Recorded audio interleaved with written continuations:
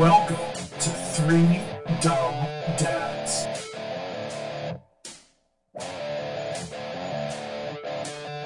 Three Dumb Dads.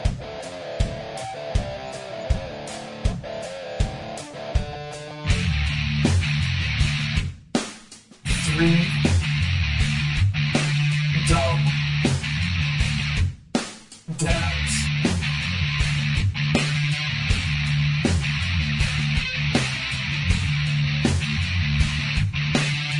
And here are your hosts, Matt Hannaford and Chris Everett.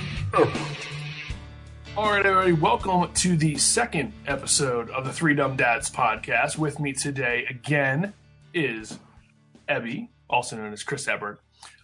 Today, we're going to talk about a few different things. We're going to go back on our episode 1 beer challenge. We're going to talk about the younger generation and the looks that we get with some of the music that we love. So if you are in the, I would say, 28 to 38-year-old range, we're talking the music that you love. You all right? Just had a cough. Oh, okay. And then we're going to talk about a little college football, a little playoff run, maybe a little bit about that Penn State game this past weekend and how one loss late in the season can suddenly make your year completely terrible. And then we're going to also talk about some highs and lows in sports, why we love sports, and how we want to share those sports with our kids. Because it is that time of year. It's the playoffs. It's the beginning of the middle of the NFL season, beginning of the hockey season and basketball season. So it's really that time when kind of everything's coming together. So the first thing we want to talk about today is songs that we love, but that generation that's like a step or so below us just kind of gives us a look like, why did you guys possibly think that was cool? And the first song that pops into my head when we started talking about this topic, and Ebby, I'm going to totally throw you for a loop here. Yes. Len, Steal My Sunshine. Wow. Now, this is a song that, for me, when I hear it, I can still see the video. It's that like California skateboard, like it's just a great day, and I have no care in the world. I kind of think Tony Hawk, like Tony Hawk Pro Skater on PlayStation back in the day. Yeah, the original PlayStation. Exactly, and like that's kind of where I go. So it's those songs that when we hear them, take us back to a certain place. And so that's one of the songs for me that I think if not necessarily my younger brothers, but my younger cousins that are, maybe 5, 6, 7 years younger than me, and even the cousins that are much younger, or my niece and nephew who are, 16 and 18, they're going to look at me like, what? This song is terrible. So what's kind of the first song when we brought this topic up? What was the first thing you thought of? The first thing that popped into my head was Nelly Country Grammar. Oh, wow. I mean, that song is old in and of itself. I think I remember that song in like 9th grade. And I don't know why. I think it's just the way that song starts, with that heavy bass beat right out of the gates. And it's very catchy. Yeah. It's a great party song. Well, and I mean, funny story about that song. There's a concert that comes to Hershey. Well, it's come to Hershey, I think 4 or 5 times now. Originally, it was New Kids and Backstreet Boys kind of throwing the party idea. So already, we're going back. This past year, or maybe it was 2 years ago now, Mixtape Festival had TLC, Nelly, 98 Degrees was there before, Backstreet Boys were there, New Kids were there. I'm trying to think of who else. LL Cool J, Paula Abdul. The very first year, Kimmy Gibbler was there as like the host. Andrea Barber is really, really a nice person. Totally not the annoying neighbor that she plays. She's really nice. I got to spend a little bit of time with her. Aaron Carter was there at one point as he was trying to, have Aaron's party coming back. He is about to have a different type of party in his life. Yeah, well, that happens. Life decisions. But no, thinking back on that, obviously all that music kind of fits into this category too. But Nelly was one of the ones that we were waiting to hear, and I mean, Country Grammar was awesome. I'm trying to think of some of the other ones that he did for that show, because I mean, it was one of those shows where like everything was just electric, because it was, oh, I forgot he did that song. Oh, I forgot he did that song, just over and over and over again. So, I mean, and that's kind of where we are now. If we look at what this younger generation is listening to, which I don't know how much you've heard it, but me as someone who DJ, like literally 2 days ago or 3 days ago, I DJ'd a 7th and 8th grade dance. Some of the music that they pick, it's questionable, to put it this way, to even call it music. I mean, when you just repeat the same word over and over and over again, a black and white animal, like that's not a song. You found a word in the dictionary and you just repeated it. Like, that was stupid. Oh, I know. But I always joke around and say, we could just, like you said, pick a word, pick a beat, just say it. Somebody will pick it up. Exactly. And the only thing that kind of gives me hope is, as we were doing this dance, we were very pleasantly surprised. My friend Seth and I were DJing. We always do them together, because that is an event that if you don't have somebody else to bounce ideas off of, you can get lost real quick with 7th and 8th graders, because they just are all over the place. But I mean, at one point we played like 3 of those absolutely terrible new, what they're calling rap songs. I honestly don't even remember what they were. I could find the playlist if you wanted. But shortly after that, we played 3 straight songs from Moana. They sang every word. We played Rick Astley, Never Gonna Give You Up. They went nuts. Great song. We played Footloose, and they were legitimately dancing like Kevin Bacon. So, like, it's impressive.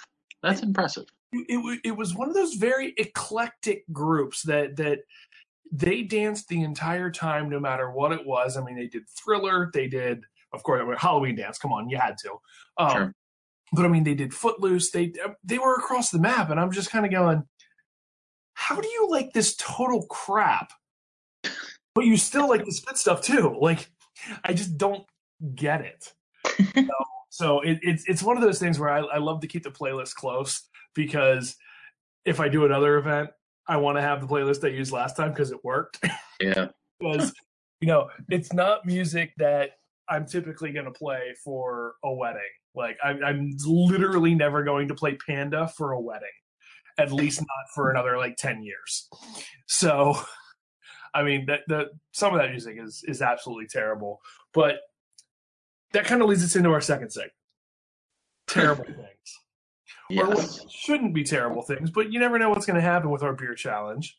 So Evie, what do you have tonight as we record this for your beer? I mean, for me, I have this awesome Trogs Mad Elf.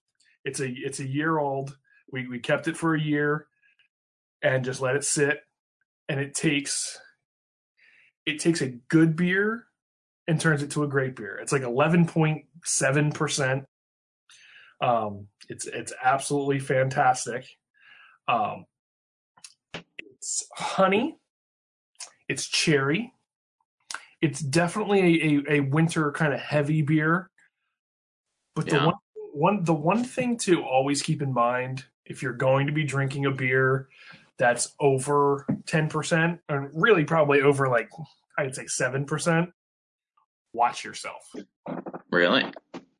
I've seen people drink 3 of these and yeah, they're in the bathroom throwing up because it's not a natty light. It's not the crap beer you drank in college that was like 2.7%. It's like 7 of those. You got to slow down. You got to pace yourself. And for me, Trogs Mad Elf is always a go-to because, one, it's local. It's right down the street from me in Hershey. And for our first beer challenge, I thought it was appropriate. Yeah, it is good. It's very strong, like you said. Very convenient also for you. Being out your place, that was pretty cool to go to that brewery. Never been to a brewery that size. I mean, that was. I would say it's a micro brew, but it's anything but micro. Yeah, it is. I would hate to see macro if you consider that micro. No, what? So, I guess what did you end up with for tonight's beer? So I went also with a microbrew, kind of local to me, kind of not. What does that mean? Well, it's located in Slippery Rock. Okay, so it's kind of local. I mean, you're north. Kind of local, but not. Yeah. So North Country Brewery, recommended to anybody who is going through the Slippery Rock area. It's a fun place to stop, and check it out. But I went with the Station 33 Firehouse Red. Ooh, is that a red ale? It has a reddish color. Very malty. It has that like malt taste to it. Very good with steak. Kind of random to throw that out there, but very good with steak. Hey, if you pair wines with food, you got to pair beer with food too. Especially because and again, when we're doing this, we're not grabbing just the run of the mill Miller Lite or Budweiser or Schlitz. We're grabbing good beers that taste good that aren't just those national brands. It's those beers that you want to take to your friends that don't live near you. So I think that's a pretty good first beer challenge. Yeah, I mean, and the good thing with the one thing that I like about the Firehouse Red is 5% of the sales are always donated to the Slippery Rock Fire Department, which is very close to it. Wow. Kind of like right down the block from it. So cool. So it's always helpful, make a donation to your firehouse so that if your brewery ever catches fire, they can put it out. I mean, it's a business investment, right? And I'm sure firemen like to drink every now and then. I'm sure you would have no idea about any of that. Mm-mm. None. So again, our sponsor for episode 2 is True to the End Brotherhood. Brotherhood goes beyond the blood ties of family to the association of those with common ties in life, look, and attitude. Represent your crew with the designs of every lifestyle. Customize True to the End gear to reflect your Brotherhood's individual style. Ladies, don't worry. True to the End Brotherhood also carries women's clothing as well. Check them out on the web at truetotheend.com, on Facebook under BHood Crew, or on Instagram at truetotheend_brotherhood. So again, thanks to True to the End Brotherhood for sponsoring our second episode. I see you are recording with your True to the End Brotherhood hat on tonight. Yes. That's awesome. I'm really glad that we can get their information out there. We'll be sharing that up on the on our Facebook page and everything as well. So make sure you do follow the Three Dumb Dads Facebook page. We put some kind of random stuff on there. It's kind of whatever we find that we think is either entertaining or interesting, or one of the things I posted this past week. Whose turn is it to change the diaper? There's a diagram that determines whose turn is it to change the diaper. So that's going to bring us to segment 3.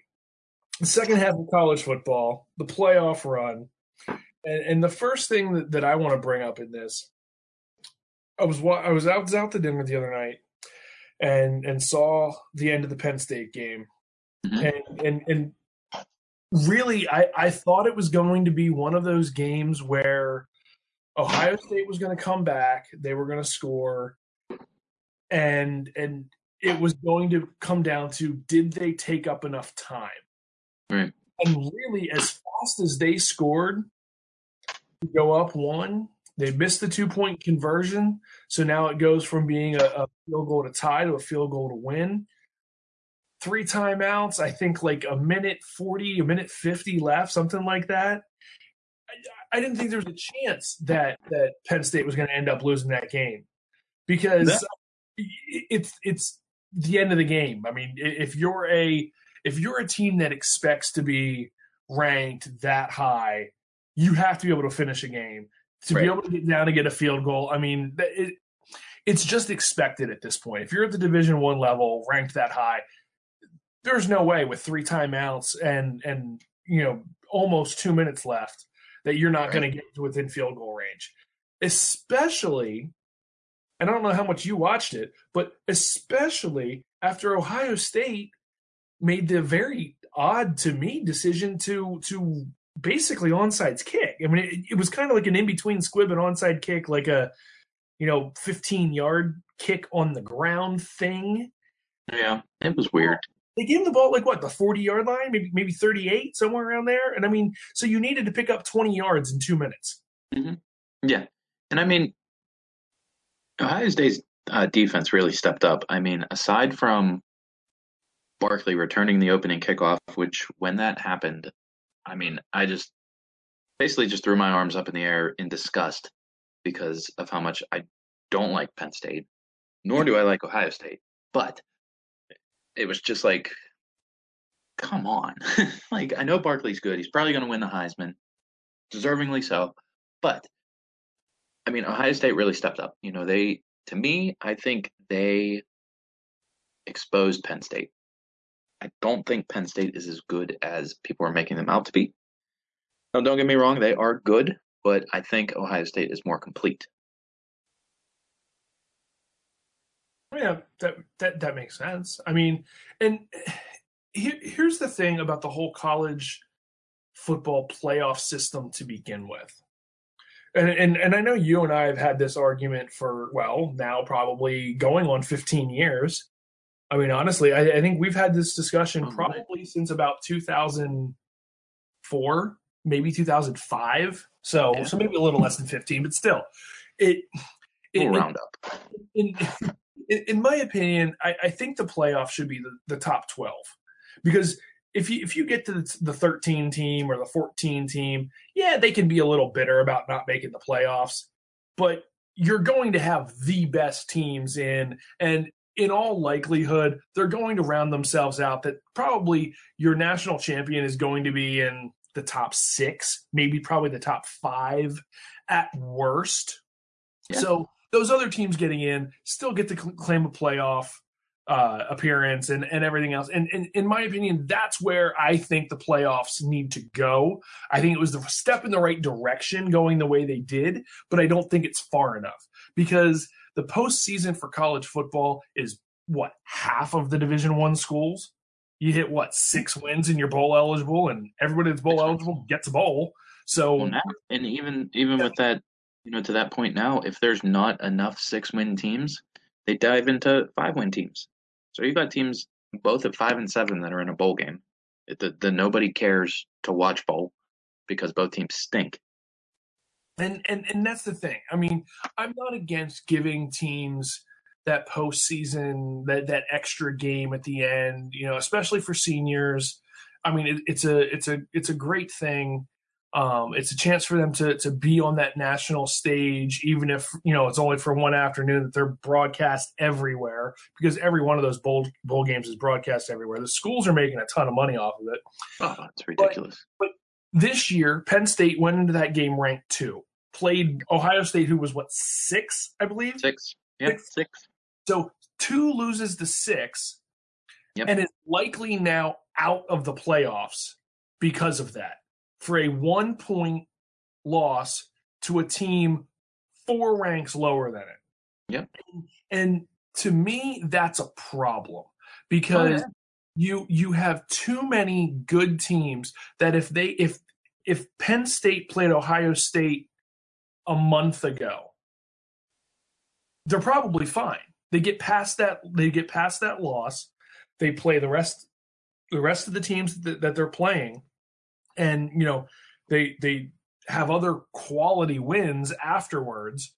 And if somehow Ohio State takes another loss or whatever, then it's even less bad on Penn State. But if Penn State's the first, like that's their first loss, and now Ohio State loses again afterwards, it doesn't really matter because they already lost. Like it's too much on the teams that lose in the back half of the season, or really even the back 2/3 of the season. If you take a loss in the first, 4 weeks, maybe 5 weeks, you're probably okay to still make a run at the end. Yeah. Look at Ohio State. Well, exactly. Ohio State lost to Oklahoma in week 3. And that to me is the problem when it comes to college football right now. I mean, if you dropped Penn State to 4, 5, I don't even think they need to drop that low. I mean, again, you lost a 1-point game to the number 6 seed. Maybe you dropped a 3 or 4. To me, yeah, and they dropped to 7. And maybe Ohio State moves up to 5 or 4 because they beat 2. Like it's not that big of a win to move them way high. No. Where did Ohio State end up? So after that loss, Penn State dropped down to 7. Exactly. So they dropped 5 spots. Ohio State catapulted themselves into the top 4. They're in the playoff right now. Playoff start tomorrow. They're in at 3. And that to me doesn't make a whole lot of sense because those teams in between didn't do that much different. I mean, I don't think Penn State deserves to drop that far for a loss, and especially when, if you look at, I think I heard the Vegas books beforehand had Ohio State as the favorite, which didn't really make a whole lot of sense.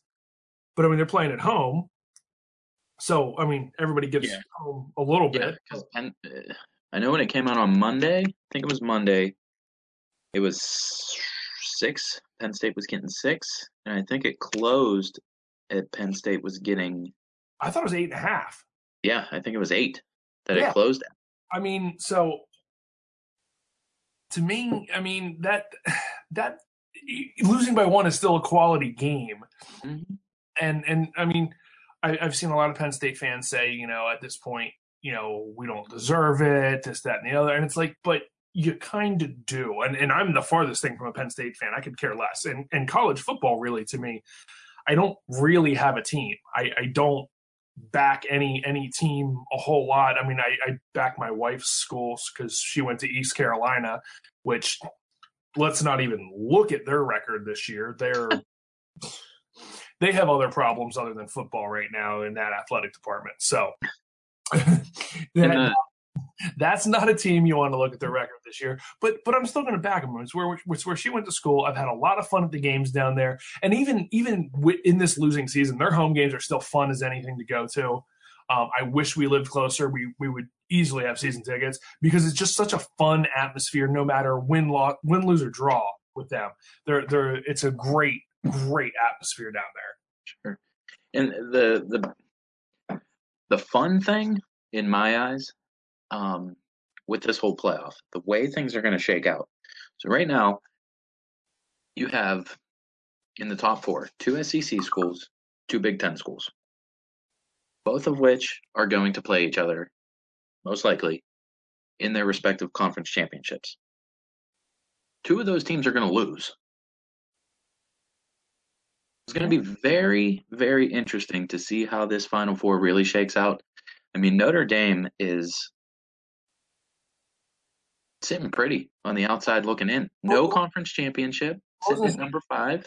Does Notre Dame feel better at a 5 or 6 spot waiting for those games to happen. That's what I mean. Yeah, they can. I mean, Notre Dame kind of controls their own fate in a sense. I mean, they still got to play Miami and they still got to play Stanford, but it's a guarantee. Alabama, Georgia, Ohio State, or Wisconsin is going to lose in their conference championship. Or before. Auburn still has to, Alabama still has to play Auburn. Ohio State still has to play Michigan. I mean, well, and again, it's like looking at any NFC East or AFC North games, as you know, you and I both know, it can be, you know, for you guys, if Pittsburgh's playing Cleveland, there's still a chance, no matter if it's a Big Ben playoff run, he's looked fantastic all year. It's a division game. It's a conference game. It's truly an any given Saturday situation because if it's in the division, you never know. Or sorry, in the conference. I went back to the NFL. If it's in the conference, those teams know each other so well on so many levels that you've got guys in those games that after 4 years of playing each other, they can look at the angle at which a running back sets his left foot and go, oh, he's cutting out to the right and running this pattern, and this is what, like, they know each other that well. They've studied that much film. They've played each other. They know the tendencies. Like, it doesn't matter how much, if you're playing a non-conference game, you've never seen them as much as you've seen a conference game. So, I mean, it's tough down the line. And that's when you have the teams like Penn State, where if they sit out and they don't make the conference championship, but they're sitting 5-6, they may end up. Wasn't it Ohio State a year or two ago that jumped in after not playing in the conference championship last year? They proved you don't have to win your conference to make the playoff. And to me, again, that's wrong. And now here's the thing. I mean, if Oklahoma continues to rise, say they're sitting at 5, Ohio State, say, loses one more game, whether it be conference championship, Michigan, I mean, whatever the case may be, and Oklahoma is left out having beaten Ohio State. We'll really get to see what the committee wants to see. Exactly. Well, and that's, again, it all goes back to, I really think with only 4 teams, follow the money. Which games are going to give you the best revenue? And it sucks that it's that way, because that's not the way it should be. And again, that's why I think, and I'm a big proponent of the 12-team playoff. Yeah. Open it up to 8 to start. Well, yeah. I mean, if you do, I think I figured out, if you do 12, the top 2 teams can get a bye, and then everybody else plays, and you go from there. So there is still a benefit of being that top 2. And if you can complain about it, but it doesn't matter, you're still in. There's enough bowl games out there to just slot them in a bowl game. I mean, and they change every year, so who cares? You go find a new sponsor. It won't be that hard to go find papajohns.com or Capella University. Who cares? Somebody's going to sponsor the bowl. I think last year there was a total of like 42 bowl games. I know. Send me the list. Yeah, 42. I mean, that's 84 teams. Yeah, like if you don't make a bowl, you're terrible. Well, yeah. I mean, how many teams are there in Division One? 121. 120 or something like that. So I mean, it's literally the top 2/3. Yeah. So that kind of takes us to the next thing that we're going to talk about, and it's the passion that we have for sports, and I think you can hear it in the first 2 episodes of the podcast that not only are we passionate about sports and the teams that we support, but we also have a passion for the sport itself. And having watched, I only got through part of the World Series game, Game 5. Yeah, that was late. I was sitting there watching it and going, how is it like 11:30 at night and it's like the bottom of the fifth? Like it's not even close to being over at this point. I think it was 7-4. And I'm like, well, it could probably just end here. The pitchers end up, having a good run out and it ends by, 12:30 or so. Whatever happens. But I mean, watching games like that and watching plays like that, and a good friend of mine, Seth, posted the video of the final run last night, and the pure passion in it's escaping me and I'm not pulling it up right now. The guy who scored, his face after the slide as he comes up, and the pump of his fist and just the raw joy on his face and jumping into the team, and everybody realizing the power of that one run now has them one game away from accomplishing the goal they started out months ago, and really years ago. Because as little kids, what's the biggest thing that when you're playing in the backyard, what's the situation that you give everyone when they're up at the plate? Bottom nine. 2 out, full count. That's the want of any baseball player. Bottom of the ninth, 2 outs, bases loaded, full count. It all comes down to this pitch. What's going to happen? Yeah. That's the end. Now, personally, I've had one of those moments. It wasn't quite as cool looking as what happened on TV the other night. However, the result was the same. And it's funny. You know how they always tell you, when you're playing baseball, especially as a kid, oh, it's a line drive in the book, or it's a line drive in the paper, blah, blah, blah, blah, blah. No, it's not always a line drive in the book or a line drive in the paper. Sometimes when you're playing in an adult league firecracker 4th of July tournament in the championship game, and it's the bottom of the 13th inning, and it's bases loaded, 2 outs, and this guy's going to try to get ahead on you, so you go up aggressive and figure just put the ball in play and let whatever happens, because I can't be the scapegoat because we had bases loaded and nobody out, and the last 2 guys, one popped out and one struck out. Nobody can yell at me. I'm going to be aggressive. What do?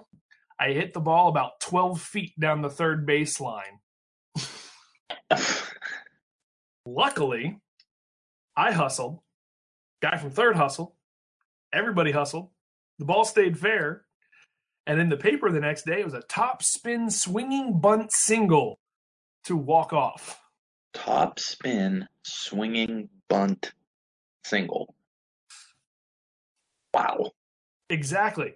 They always That's say a headline. It's a line drive in the paper. It's a line drive. No, it's a top spin swinging bunt single. I'll have to find it for you and actually send it to you at some point. but it's the passion in the games, and yep. That's why we love sports. And it was kind of funny as you and I were talking about this segment, was as we saw the joy and everything in the World Series game today on Facebook, you also saw a lot of discussion of the absolutely gruesome injury in the NFL. And, and I haven't had a chance to follow up on it tonight. Did he end up losing his leg? Because I know there was talk of it earlier that they may have had to amputate because of the severity of everything, and I'm assuming cutting off blood vessels and everything else.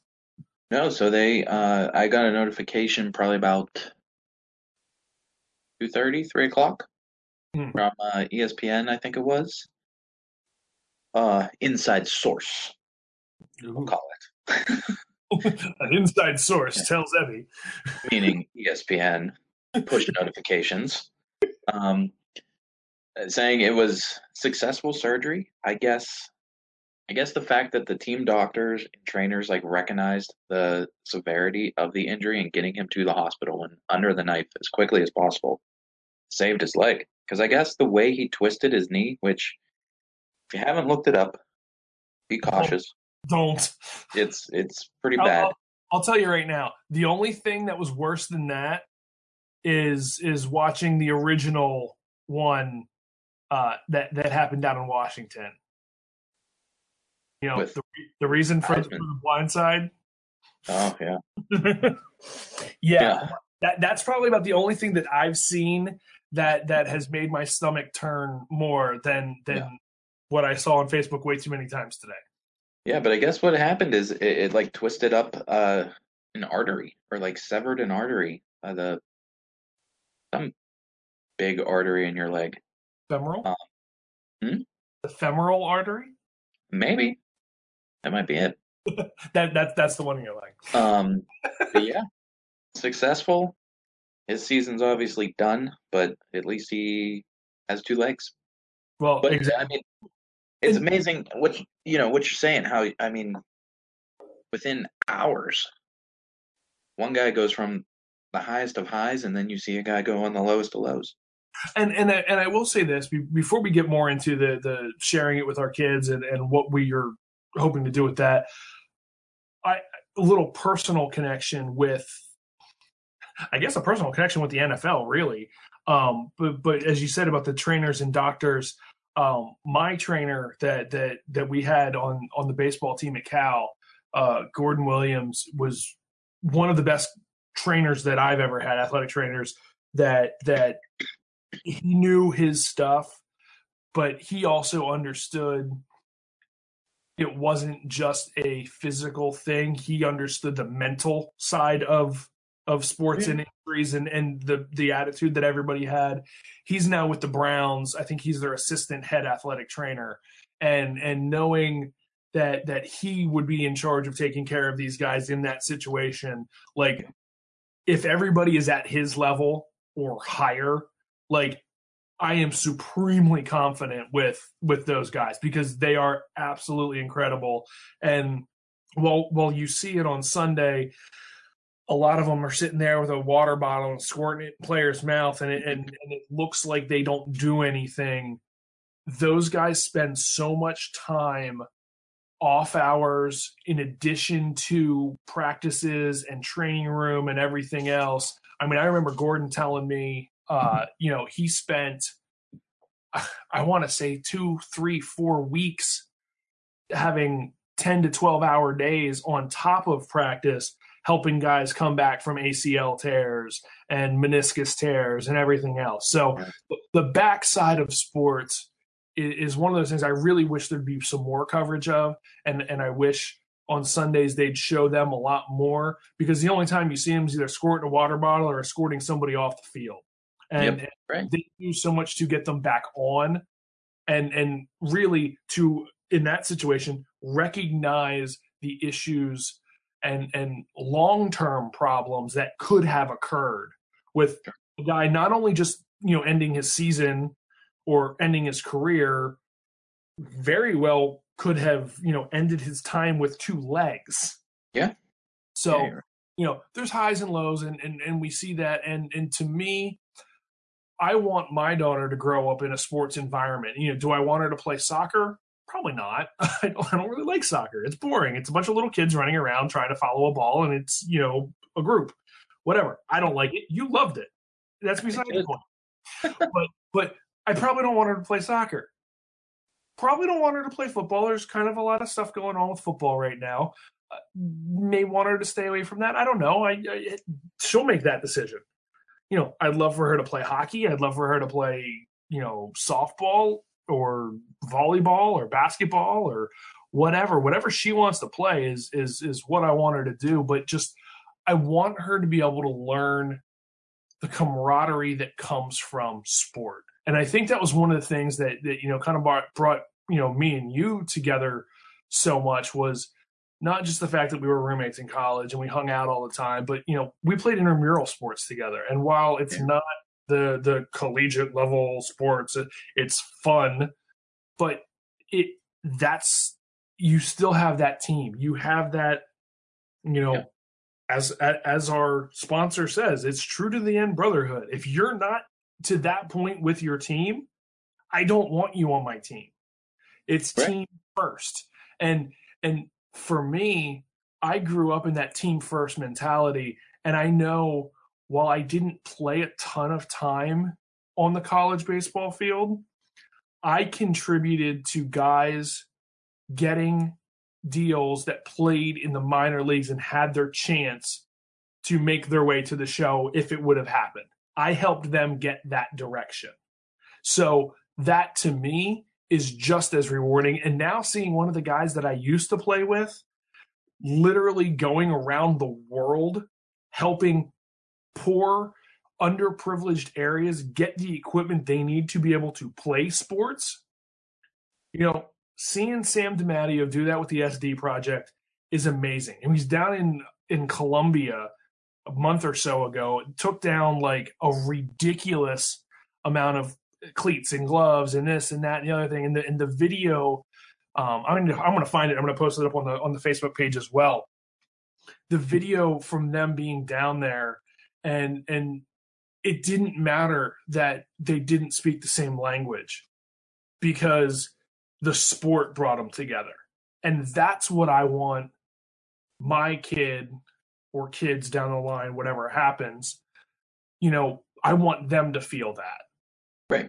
No, I agree. I agree. And I mean, I get made fun of by my wife every time we drive past our high school stadium. Oh, God. And, oh, yeah, I'll tell her, oh, look at that. We're driving past sacred ground. Sacred ground. But, yeah, she pokes fun at me, but I often joke back with her, but sometimes I'm serious saying, you know what? Those were some of the best times of my life. Just growing up, playing sports with the kids that basically grew up with. Mm-hmm. I mean, in like youth sports, I mean, you get a clique together and you just go. By the time you get to high school, chances are you've played the same sport with them for 10, 12 years at that point. Well, and it's not even the guys you play with, it's the guys you play against. Oh, yeah. One of the guys that I played against, well, actually, even better, my friend Seth. One of the guys that he played against, and I mean, he's told me this story. God, I swear, every time Derek Fisher does anything in the baseball game, I hear about it. But he tells me the story of him pitching. He was, I think, a junior in high school. Fisher, I think, was a freshman. Came up. He tried to overpower Derek Fisher, and it didn't work. And he threw the ball and didn't look backwards because he knew it was not only gone, it was smashed so far that he wasn't even going to, if he turned around, he probably wouldn't even see it land. But it's one of those things where now you hated that guy when you played against him in high school. Yep. But I'll tell you right now, when you're watching him, in the 11th inning or 10th inning or 7th inning of the World Series with a chance to help his team, you are backing him 100% going, I played against him. He was an awesome dude back then. I can't believe how good he is. I'm so happy his career went the way it did. I had a couple played against. I mean, I always feel bad that one of the guys that I played against, that if you hit the ball anywhere between the left fielder and the right fielder, you weren't making it to the base because the center fielder was catching it. When you played against Kellen Kulbaki, who played for James Madison, he led Division I in home runs his, I think, sophomore year. He ended up getting drafted, I think, 46th overall by the Padres. He almost went 23rd overall. They literally told him, we have one guy that we want more than you. If he's still around, we're taking him. Otherwise, we're taking you. Well, he didn't go 23rd, so obviously whoever went 23rd in that draft by the Padres is who they wanted. But, it was one of those things where, I look at that and go, man, I used to keep up with him. Like, we played well to get, like, against each other. Like, that was always a rivalry game. Like, I've known him since I was 10 years old. And I want my kids to grow up with that. And I know you do too. I mean, oh, absolutely. Absolutely. I mean, they can learn so much. They can learn so much from it. Not only on the field, off the field with life. I mean, the biggest thing to me is I not only learned how to win, I learned how to freaking not only lose, but lose bad. and lose on my own mistakes. we talked about in episode 1 that if I was the catcher in that situation and I tried to make that tag early, I would have taken that so hard Right. that it would have taken my teammates, and I know they would have done it, but my teammates would have had to pick me back up after that so that I would have the right mindset for the next game. Because Right. that's how it goes. Because you have to learn how to lean on your teammates, to lean on the people around you when you need it. And that's what sports helps with. If coached and parented correctly. And I will say that parented correctly, because you have to, especially, for me, I know there's no way that anybody else is teaching my daughter how to play softball, how to throw, how to hit, how to do anything. And not going to happen. I will do it because I know more about it than any other coach that is going to come around that team. Until she probably gets to 14, 15, 16 years old. Even then, I probably still know, but there may be coaches that know it better. So growing up, that's going to be me. But it's keeping parenting and coaching separate. And that's where a lot of the problems lie. If my kid's not the best, I'm going to tell her she's not the best, and she's going to go get better all summer, and she's going to be the best next year. But she's not playing just because she's my kid. I mean, you want to keep, like you said, the parenting and coaching separate. It's just like politics, in sports. We all experienced it growing up. The politics, the neighbor of the coach is going to play. The mom who is always in the coach's ear. Yeah. That kid's going to play. And our generation saw enough of that we're going to go, that's not how it works. Mm-mm. Like, if I'm coaching, and prime example, when I went down and took my first job down in DC, I had the softball coach come up to me and said, there's a parent that will come up to you and question any call when his daughter is pitching if it goes against her ERA.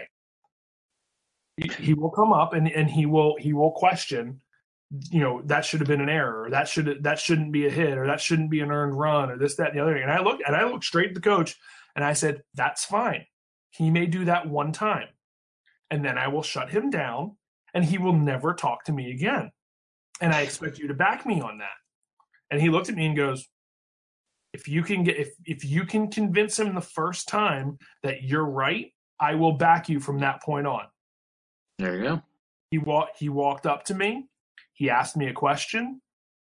I explained not only why, or not only what, but why, and backed up. Well, if this happened, then this happened, then this happened, then this is why it's still an earned run, and it goes against her ERA. He goes, thank you for finally really knowing what's going on here. It's great to actually have somebody that understands the game. And I'm going, I shut you down. That was the best you could come up with. Our generation is not going to take the trophy. The participation trophies. Yeah. Everybody gets a trophy generation. Well, when we worked up at camp, what those kids said. They looked at us and said, these trophies aren't for me. These trophies are for my mom. Yeah. They knew they were a joke. We sometimes don't give kids credit. They're smarter than they look. Yep. You can't assume they don't know. So, I mean, I think that's kind of, where we wanted to go with this conversation, the highs and lows in sports, and why we love it, and why we want our kids to get there, because we want them to be able to have the experiences that we had, because that's what shaped us and made us able to have some pretty terrible things happen. Oh yeah. I mean, life is not easy. Life is not a participation trophy, sport. Especially when it comes to work. If you don't, things really suck. And when things really suck, you can either try to ask somebody else to help you out and do nothing, or you can, pull back up your pants, put back on your shoes, and you're going to get out there and you're going to do it. And that's exactly what you need to do. And that's, right. I think, what I learned from sports. And I think you're right there too. Yeah, I agree. I mean, it helps shape you. And I mean, even in work, I always make the comment like to my boss, like, you can tell me whatever the hell you want. I got thick skin. I grew up playing sports. I've gotten my ass chewed out by numerous coaches before.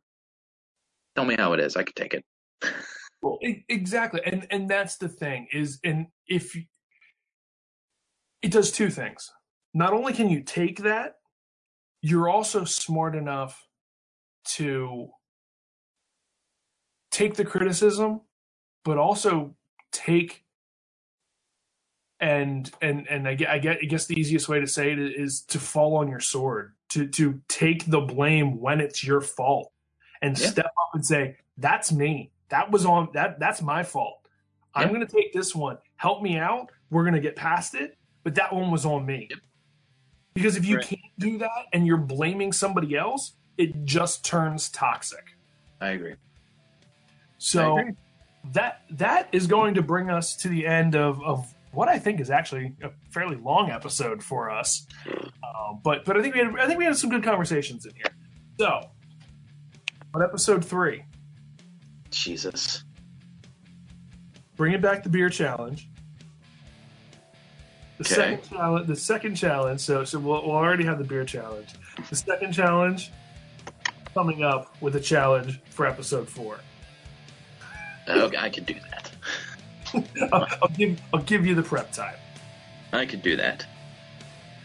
Awesome. Well, that brings us to the end of episode 2. Thank you all for listening and supporting the Three Dumb Dads podcast.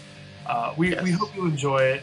Any feedback you have, please give it to us. Make sure you like our Facebook page, comment on stuff, like our stuff, share our stuff. The more you do it, the more you'll see, and the more you'll make sure that you don't miss anything. We're on iTunes now, we're on Podbean.